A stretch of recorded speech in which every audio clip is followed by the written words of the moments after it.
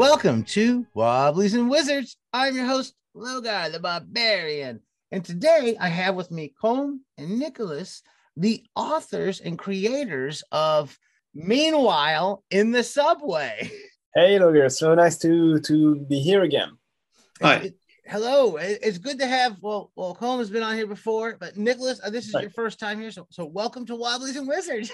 Thanks for having us. No doubt. So they were just showing me right before we started here the I guess it's a zine, but it doesn't seem like a zine to me. It seems more like a giant map that folds into a smaller size zine type thing with the rules and the map. Could you tell us a little bit about what you have here with Meanwhile in the Subway? Yeah, well, it actually started as a zine. It was originally financed during, I think, not Zine Quest, like Side Quest. That's right. I've done so many. I remember it. Yeah. This one was Side Quest, the real indie one. That was back in November of last year, 2021, and I wanted to do a game. I'm a big fan of HSB and all these surrealist like games. So also like Troika, Electric Bastion Land to a certain point. Games like this, it's really sort of atmosphere that I love. And this game actually started as a campaign. Actually, I needed to have random tables for an HSB campaign that I was running, and so I wrote hundreds and hundreds of entries for. The idea was to have something where you could create your character very easily, like in 5 minutes, and you're done. And it was a lot of work, and I said, yeah, maybe someone could use that. And then it morphed, it evolved again and again, and it turned into this game where you play basically the inhabitants of people in inhabitants of a surrealist city who have extraordinary and ordinary lives at the same time. Like what's extraordinary for us is ordinary for them. And sometimes they take the subway, and when they take the subway, even more extraordinary stuff happens to them. And so it started as a like a booklet, an A5 booklet, like I usually do. I raised enough money to hire Nicolas on the project, who also collaborated with me on my other games. And he, maybe Nicolas, I'm going to let you explain how you managed to convince me to turn this into this sort of crazy map project, because that wasn't what was planned at first. Yeah, that wasn't the original plan. The first plan was just a bunch of random tables. When Colm asked me to work on this game for SideQuest, I had just done the cover, so we could sell the game, and and then when the crowdfunding was done, Colm sent me the first version of the game, which was a bunch of random tables. And then I wasn't supposed to do what I did. I just went crazy. I was looking for another way to do it. And so I thought about cards, but that wasn't the point. That wasn't the subject. The subject is a subway. So it was pretty obvious that we needed to have a plan, a map. And so that's what we did, which sounded crazy at first for Colm. He didn't think we could make it or print it, but we found a way. Because we weren't supposed to do a map, and we weren't supposed to have a printed version of it. But when I saw Nicholas's work, I thought, no, we have to have this in print form. That would be, just such a shame to have it. Plus, it's like a 23 by 35 inches or something map. So it looks good on a screen, but that's really, I think it's one of the rare occasions where it's more practical in print form than in digital form, actually. Yeah, and now I'm looking at so the files here with the layout is that took some time. I'm Oh yeah. Oh yeah. You're just looking at the final version. There have been several of them. So how did you approach putting this together the manner that you did? Because it folds together, and when you unfold it, how like approaching because the way it's laid out is a very large subway map on either side, and running down along the side seems to be what would be the zine pages and rules, as well as all the information inside of the map. So how did you approach laying that out, and what do we got inside the map, and what do we got on the sides? Right. So I think the division of information was the easy part. So like you said, on the side of the map, we have what we'd call the rules, basically, of the game. So you have, it explains basically how you play with the map. So you've got one side, the front side of the map is used to generate characters. It's the same method for the GM and for the players. And then on the back side, you've got advice/rules to generate an adventure. And you also have some advice, which I wrote during the crowdfunding campaign. And we thought it was interesting to include it here, meaning like advice to include this setting into another game, to add your own content to it if you think we haven't been crazy enough, things like that.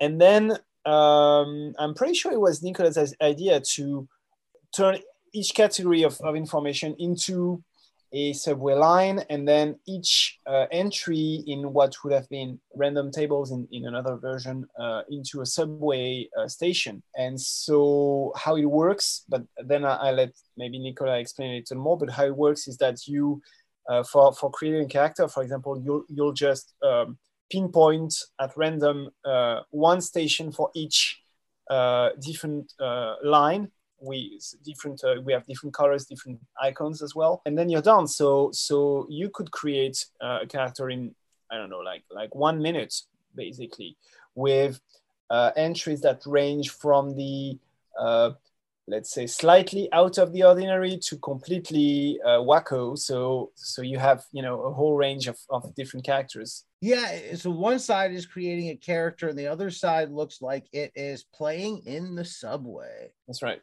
But then how Nicolas managed to fit all of this, I don't know. I'm not even sure Nicolas, actually. I can't remember it. It's just a black hole. The art is, I as with your previous works that I've seen in the past, I really love the art that's in this one as well. Thanks. Yeah, it's vibrant, beautiful artwork here. Is this all of you, Nicolas, or is that? Yeah, sure. I used some old pictures that I had to turn weirder than they were for the cover and for the first side and the second one too. We just had one picture. I didn't have anything to do because it was weird enough already. But then if you're talking about the graphic design and the lines and the pictograms, yeah, it's all mine. Yeah, it's really vibrant and beautiful stuff. I really appreciate it. And yeah, looking at the PDF, I think it would be very hard to do this without the physical copy. We played an online game earlier this week, and what we did was just like zoom out and in at random in the map. It works. I was hesitant at first, but it works. I still think the print version is better, but it does work. What I also like about the map is that not only is it beautiful, but also Nicolas added a lot of little jokes and details that you wouldn't necessarily see right out of on first look, and that's all his. I mean, I'm not responsible for any of it, but like the public domain images are slightly modified, and so you've got characters with their head upside down, with you've got a little girl with the head of a dog.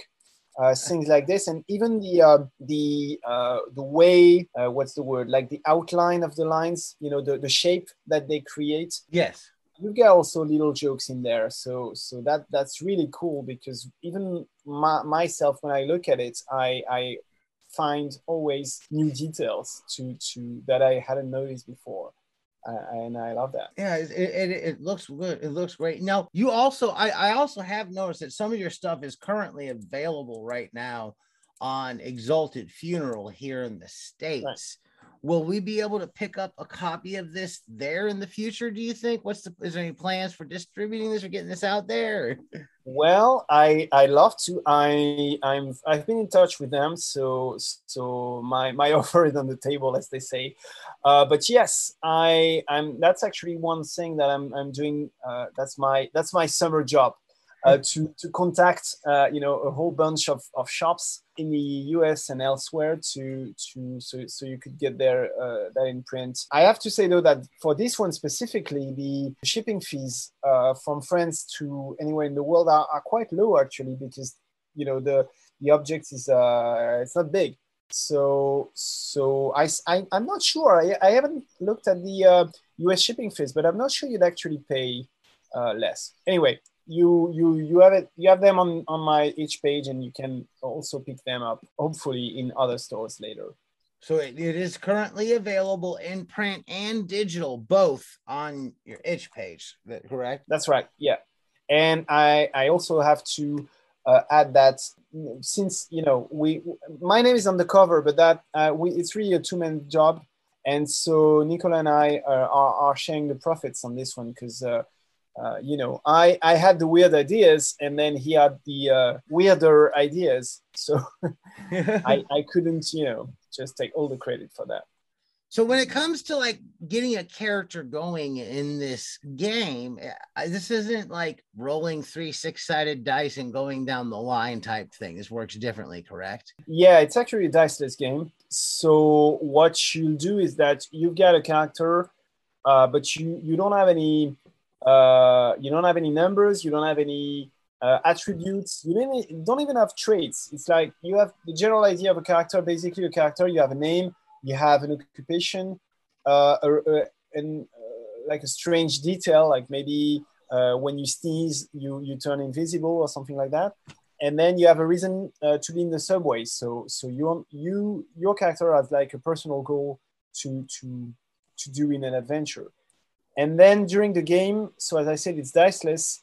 And I'm not going to go into the specifics of the system, but the system is very simple, and it's focused. It's not focused on whether you succeed or fail at an action. It's more we are more interested here in the randomness and how what you do will have unintended consequences. It's a very chaotic game, very fun and chaotic, basically. So I'm looking at creating a character in the center of the map. Is that where I would start to create a character? Yeah, that's right. You'd start there. So I see hobbies, occupations, odd details, and reasons for being in the subway. I would just follow the subway line around. That's where the game is surrealist, also in its shape, because what you see is not a map. You don't follow the lines. There are no lines. There are no map. You just you have to consider this as a dice drop thing. There is no way to follow the lines. You can follow the lines if you want to read the whole game, but you don't need to do that. You just have to point at random anywhere. And that's the thing.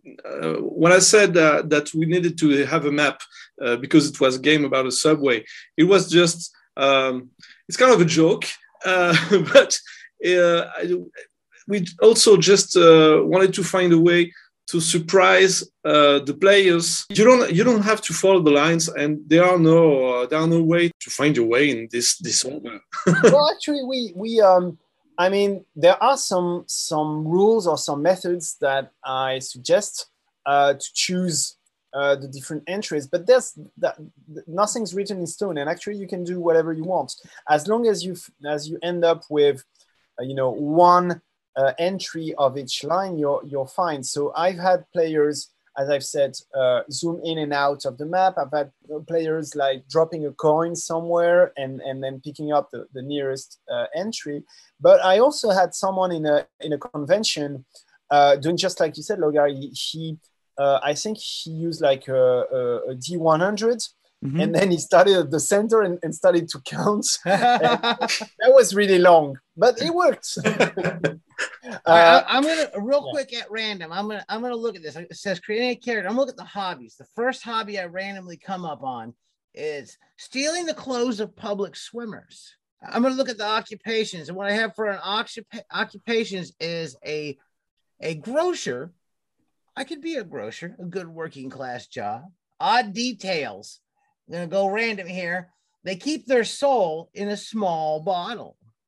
And reasons for being in the subway, they try to take shelter from the bleaching rain, hammering on the surface. There's a lot of interesting little ones here. So as you see, some stuff is mundane, like grocer, and then there's more, there's stranger stuff on there too. But we wanted to try to strike a balance between, because if you have a character that's all weird, it could get tricky to play. Here, the idea is that it's really in touch with the concept of magical realism, which is you have these out of the ordinary characters, but they're living an ordinary life. So sure, you have your soul in a bottle, but that doesn't keep you from doing your everyday job and going to work and then going to the swimming pool and stealing the clothes of the swimmers at the end of the day. So, that's really the balance that we try to strike for. Well, I want to thank you all for coming on. We're about out of time. Could you let the listeners know where they can find you all online? Sure. So I'm on Twitter at commartin_, and then I've also have an itch.io page, commartin, that's COMMARTIN.itch.io. That's the two main places where you can find me. Thank you very much for coming on. It's been great. It looks really cool. I like it. It's very well done. Thanks, Roger. Oh, no doubt. If you've enjoyed what you've heard here today, please give us a positive review wherever you're listening.